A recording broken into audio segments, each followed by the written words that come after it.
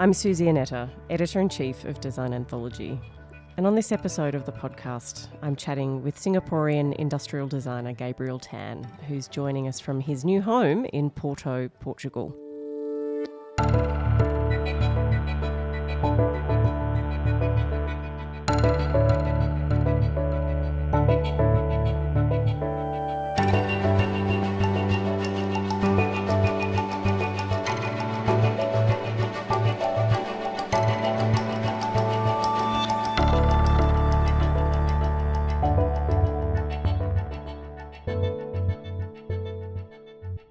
So thanks for joining us on the podcast, Gabriel. I think maybe the last time we saw each other was when you were in Hong Kong, and I can't even remember when that was. Yeah, I think that was like a year ago. Okay, gosh, it's been quite a year, hasn't it? Yeah, it definitely has.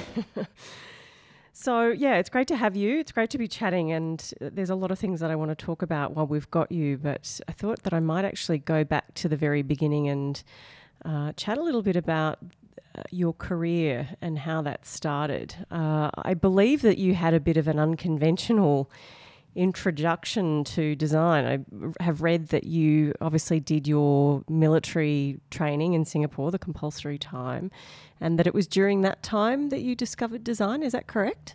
Yes, actually, I was in the Navy during my compulsory military service, and I also signed on to be like a professional naval officer. And after that, I kind of discovered design when during some of the weekends I was reading some books about product design and furniture design, and I decided that that was the career I wanted to go into. And I basically had to find a way to do it because it was not possible to study design at that time if you were a professional naval officer, yeah. Oh, Because really? it wasn't one of the approved subjects or courses. So then I had to go to my officer to ask to break the contract, and it was quite difficult, and I had to really fight to get what I wanted to do, or what I wanted to study, and I guess it also made me want and value it more after I managed to be released from my naval contract and be able to study industrial design. Yeah, that's quite a unique story. I'd love to know where the books came from. Did you just discover them accidentally, or did somebody give you the books that you were reading?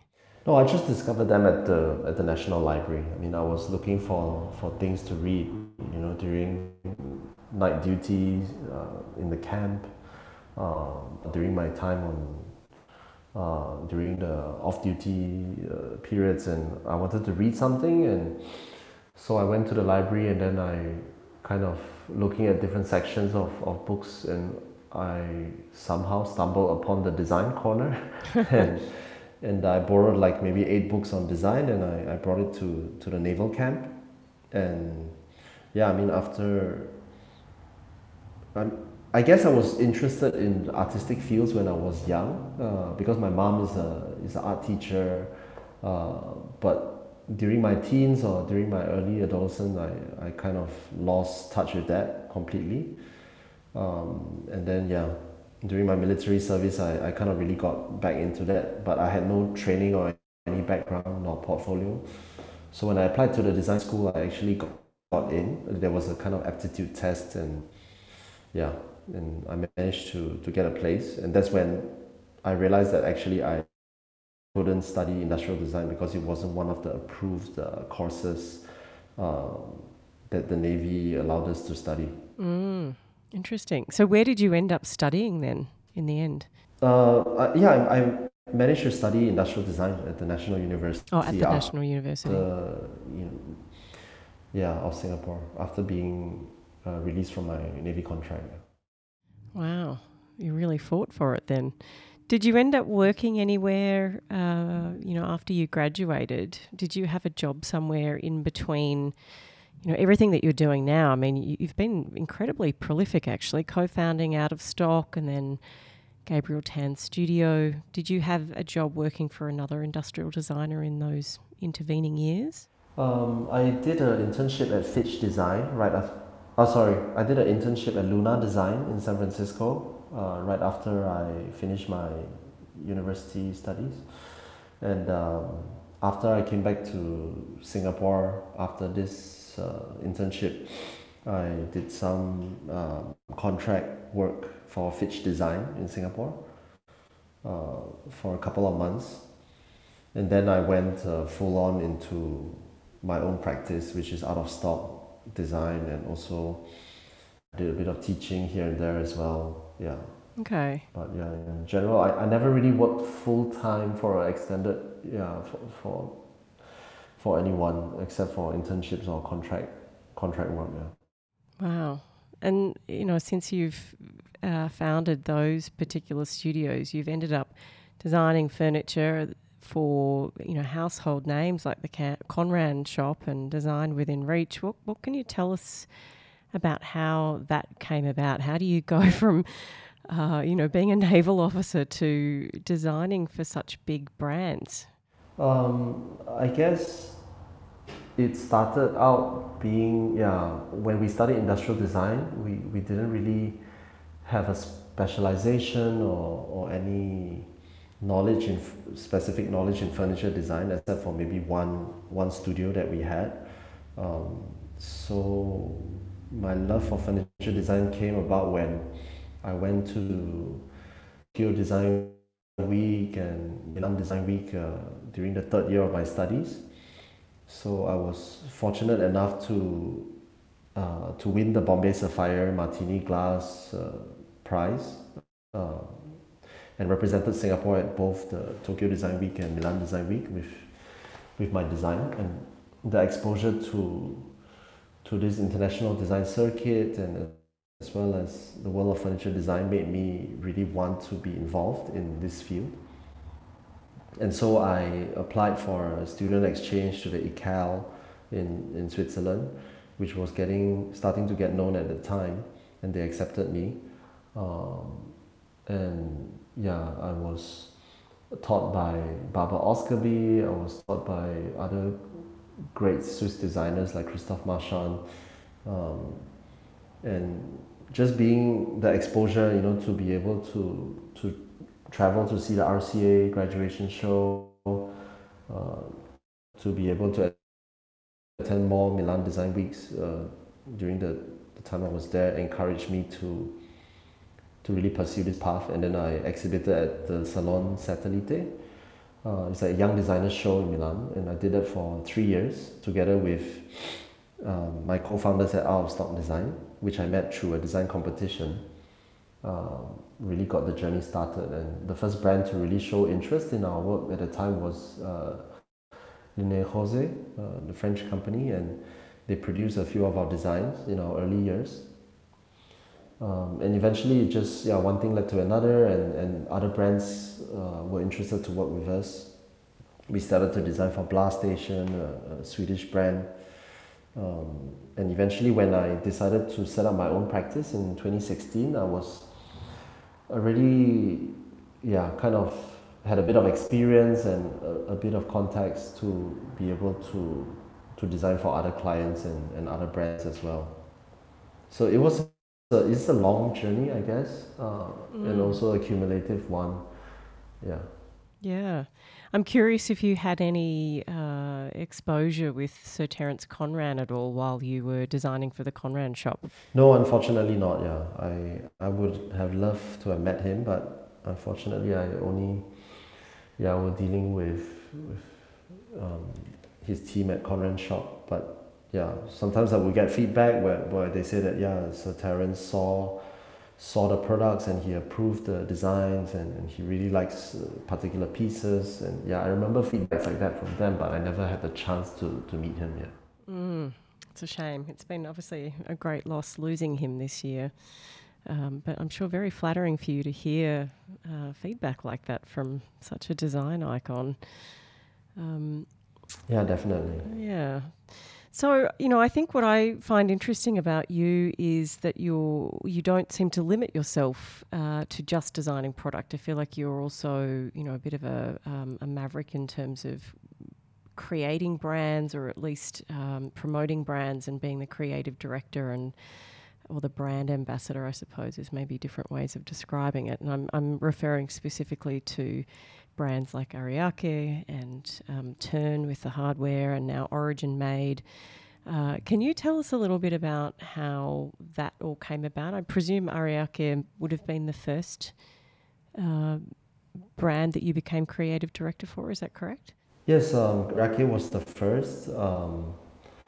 I actually, I mean, what happened was when I first started my own studio, after collaborating with Out of Stock for 9 years, in 2016, I started my own Gabriel Tan studio. Araki was kind of my first client. Met them at the Singapore International Furniture Fair, and I was kind of curious, like, why was this Japanese brand showing here? Because most of the time, we get exhibitors at the Singapore Fair from Southeast Asia, and generally the price points as well of the exhibitors are quite affordable. So they were kind of out of place in a way with their price points, as well as with their type of furniture. It stuck out a little bit like a sore thumb in some ways. And so I spoke to them, and I tried to understand, where they're from and what is the history of the companies. And it was actually two companies that were exhibiting together. Hirata Chair, that produces chairs, and Legnatech, which is a cabinet and table manufacturing factory. And both of them are based in Saga, south of Japan. And I also didn't know that there was a furniture production hub in that area, because in Japan, it's like the well-known furniture production hubs are Asahikawa in Hokkaido, and maybe Gifu as well. Yeah, Hiroshima as well. But I think furniture from the south of Japan is not so well known, at least internationally. And so I had good conversation with them, and we kept in touch, and eventually they invited me to visit them in Japan, and they said, why don't you come and visit our factory, and maybe we can start a project together. So I went there a few months after meeting them for the first time, and they hosted me, and they showed me around their factories, and they said that they would like to have a collection for the Singapore market for the following year, designed by myself for the two brands. And then, yeah, I kind of slept on it, and the next day, when I had the final meeting with them before leaving the factory, before leaving Japan, I told them that, what do you think if we do something bigger, whereby we create a kind of co-brand that the two of you can own, as well as invite more designers to create a larger collection, rather than just to have maybe 5 or 6 new pieces from myself. We can have a collection of 20 or more pieces, and we try to export to other countries other than Singapore, but target the global market instead. And they were a little bit, shell-shocked by the suggestion at the beginning, but they were asking me, okay, like, are you able to do it within a certain amount of budget? They told me what is the budget they had for the year, for this. If they were to allocate all this budget to me, is it doable? And then I mean, it was not a big budget, obviously, but I accepted it. I said, okay, I will make it work, and I think I can do it. So I then started to call a few designers that I knew, as well as a graphic designer from Switzerland that I met back during my ICAL days, that I still kept in touch with. And I knew that she was doing good work, for the Burlak Brothers and Samsung, and also other design related brands. So then we kind of formed like a little team and traveled to Japan together subsequently for the first Araki design workshop, where we designed the first products as well as made the branding together in Japan.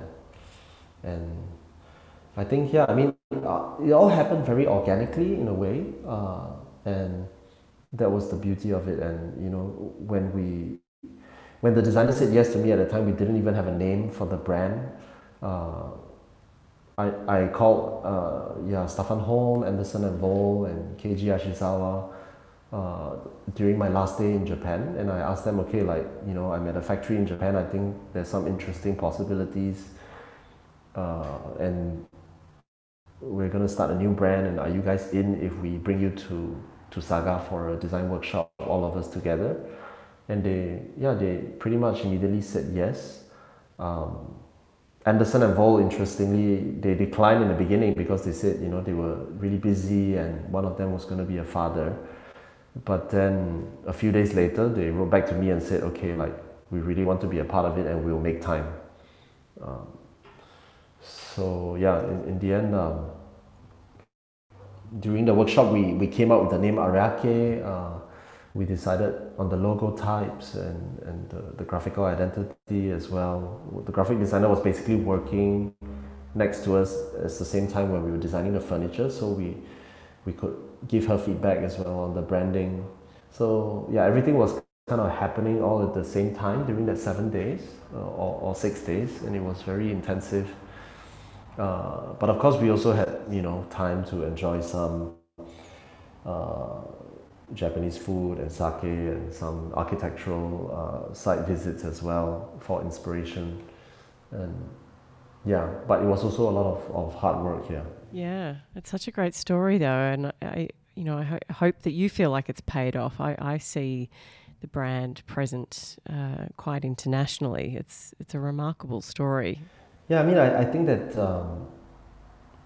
I always found a little bit frustrating with product development. I think it was always very unilateral in a way with companies, like the way it is structured. Often you you see a collection of products that are developed individually by a company with individual designers, and sometimes not all of it goes well together.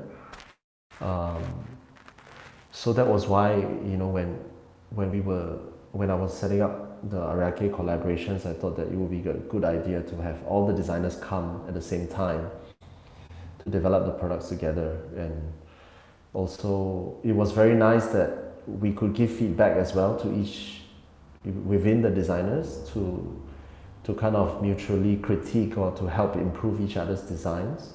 And sometimes one of the designers would get stuck or with a certain design or detailing, and another designer could jump in with a sketch to say maybe you could solve it in this way, or maybe you could try something else. And it was, yeah, I mean, it was very free and open discussion, and nobody really cared whether you were more famous than me or I was more established than you. And it was just very open to mutual critique and feedback. And I think that openness and that conversations really made the collection go well together as well. Because we would know if somebody was doing something that was really not in line with the rest of the team, that person will be a bit self-conscious, and also the rest would we would know immediately, and then we can kind of align it or address this. But so far, I mean, we didn't have any problems with with something like that, and everybody just seemed to design things that were very cohesive and aligned with each other. Maybe because we were also inspired by the same environment and having the same experiences at the same place. Yeah. Yeah, I wonder. I mean, it's quite a unique situation. I've never really heard of that happening before. And I think it does look very coherent. It's a beautiful collection, so congratulations. I wanted to talk to you also about Origin Made. It's a new brand that I would love to have you talk to us a little bit about how that came about. We obviously have started selling a number of the pieces on our website, and I know our entire team is completely obsessed with the focal candle holder. But we should talk about the whole collection. So do you want to tell us about how that came about? I read that you went to Portugal on holiday and discovered some craft, and do you want to elaborate on that? Yes, I do. I actually went to Portugal in 2014 for the first time, and um, I visited several factories as part of my vacation. Um, and it was kind of, yeah, it was kind of fascinating for me, like to see a country that is um, maybe a bit under the radar, especially to us in Singapore, and to discover that you have both small scale and large scale production here. I didn't realize that IKEA was also producing here, and also many of the well known brands from Scandinavia and some Italian brands were also producing here. So when I when I and also of course I was amazed by the landscapes and the culture and the people. Um, and I came here without knowing anyone, and I contacted a few designers asking to meet them, Portuguese designers like Rui Alves, Hugo Passos, uh, Christian Haas, who's a German designer based here. And yeah, they were very open with arranging visits for me to their craft contacts, and also bringing me to visit various workshops and introducing me to their friends. And then I thought, okay, maybe something could interesting could be done here. I saw that there wasn't many internationally known like Portuguese brands that are kind of telling the story of where the products are made. Uh, Many brands produce here, but actually, put a label of another culture or brand on it, and I felt it was a bit of a shame for that. And so I thought, okay, maybe it's a time to create a brand about where the products are made, and that's why the name Origin came about. And also, I like the idea of like producing all things within a certain radius, of a city. So most of our products are made like within an hour drive from Porto, except for the glass pieces, which is maybe 2 hours drive. Yeah, but everything else is made like really close to Porto, and also it's easy for us to control the product development in that way.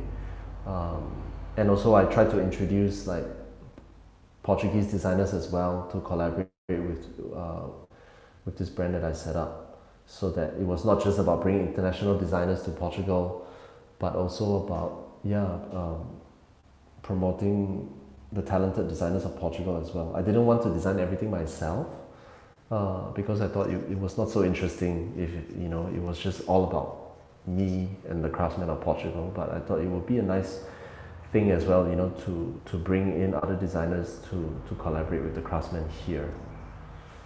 And the other thing I wanted to address was um, giving credit to the craftsmen, because I know I've seen that many brands, they tell a lot of stories about the designers and their whole design process, but in some ways, we are, us as designers, we are a bit like imposters as well, because we are only responsible for half or maybe less than half of the product.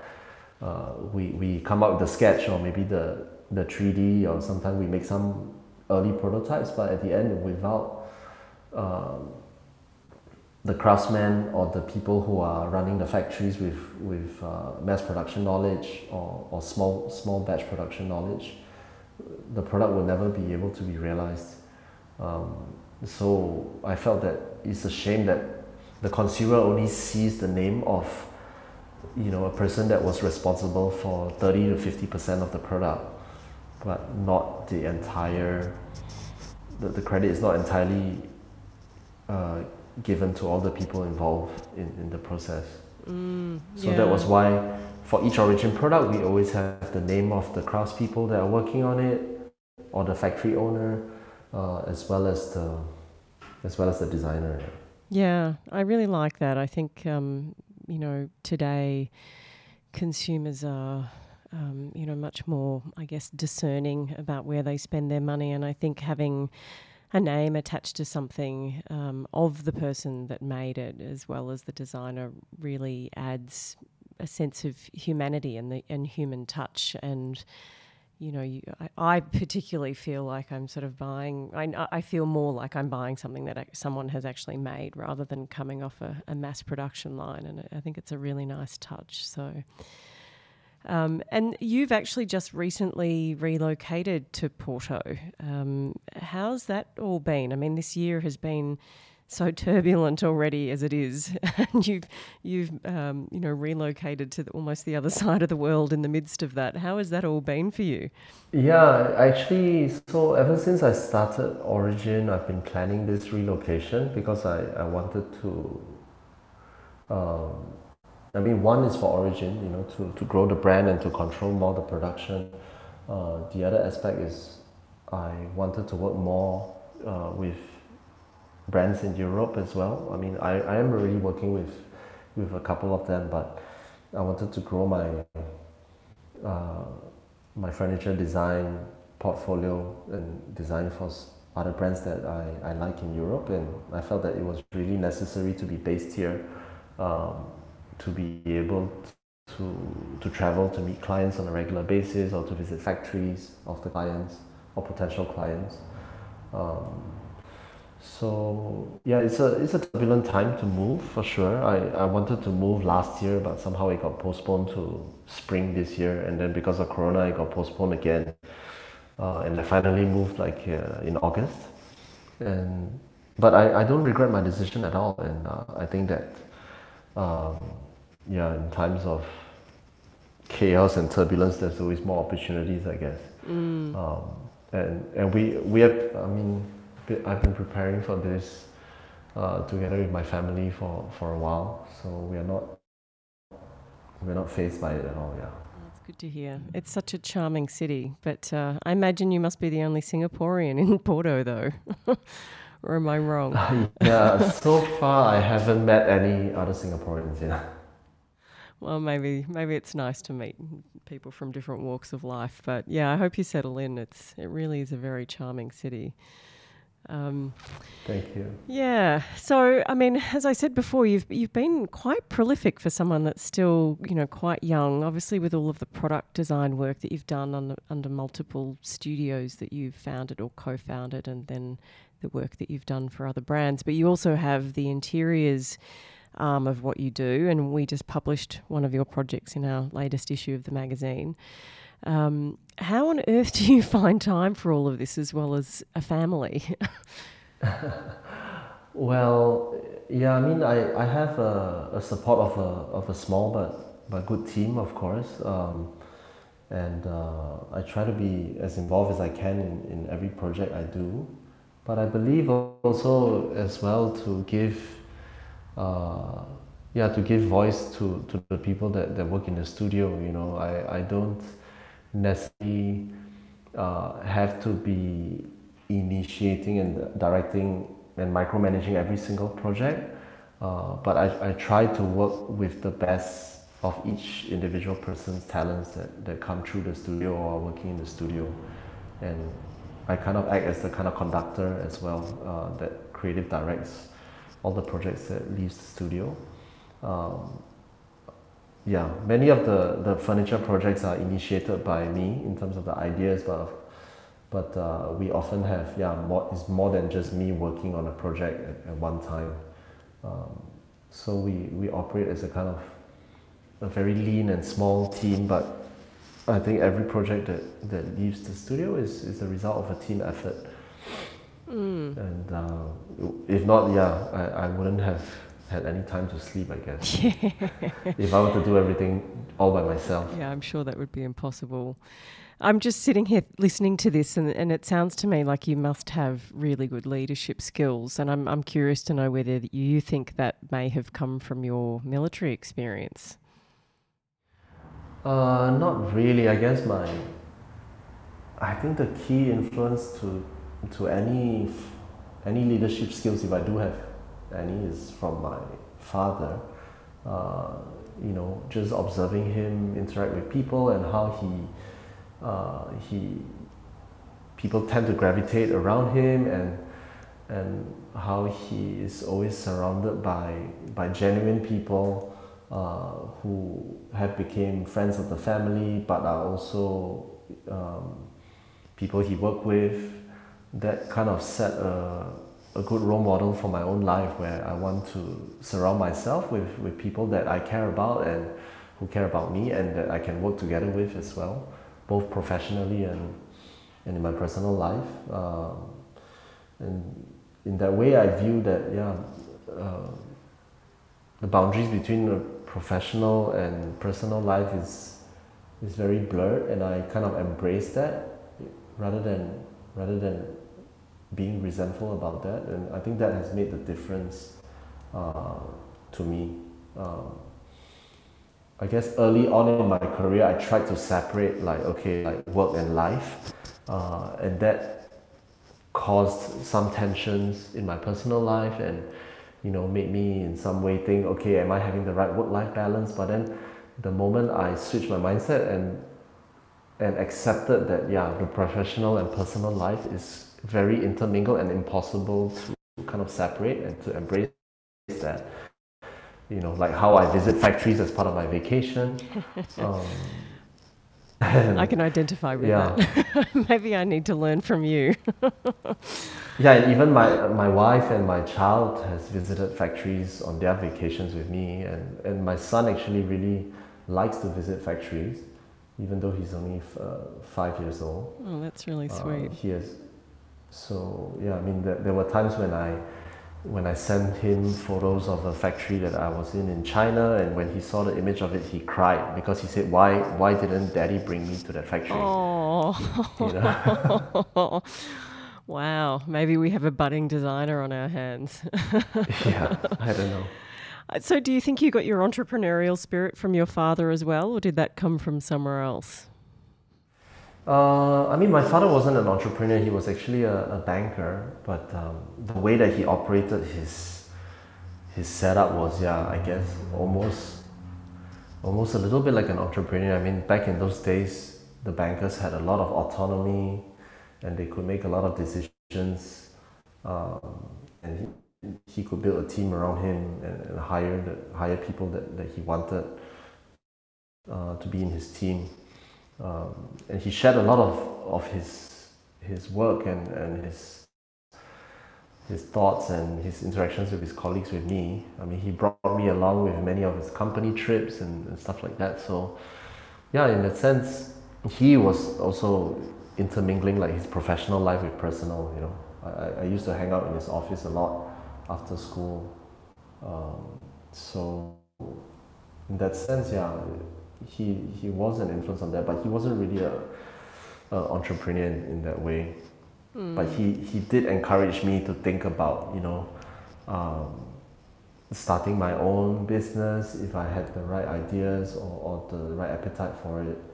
And also he encouraged me to say, okay, if you want to choose a very niche profession, like being a furniture designer,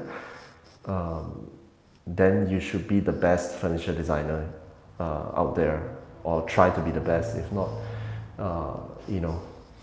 if not, then there would be no point. Then it's better to go into a mainstream profession where even the more mediocre people could still make a decent life out of it. So he kind of told me about the risk. If you want to choose a kind of very niche profession, this is what you need to do to be able to survive or succeed. You really need to excel. If not, there's really no point to do it. Sounds like good motivation. So my final question for you is, what's next? What's on the drawing board at the moment that you're allowed to talk about? Or are you content to be setting up home still in Porto and working on Origin Made? Well, I mean, we are developing still new collections for our existing clients. And also, I've been trying to work with more brands in Italy. And I've been spending some time in Milan and other parts of Italy as well, visiting them, visiting different potential clients, and hopefully in the next 2 years you will see some of these results being shown on the market. So for Origin, we are still developing some new products, and we are trying to do an exhibition next year in New York. Of course, we have to see what is the right timing for this, but works are underway to plan our next show in New York. Yeah, I mean, we are definitely not resting Doesn't sound like despite it. the times. Keeping very busy. Well, that sounds really exciting, and I look forward to seeing what's new and what's next, and hopefully an opportunity to catch up again in real life sometime in the near future. Yeah, sure, it'd be a pleasure. Be it in Porto or in Hong Kong. Yeah. Yeah, that'd be great. Well, thanks so much, Gabriel. It's been great catching up, and yeah, take care and enjoy the port wine. Thanks a lot. Yeah. You too.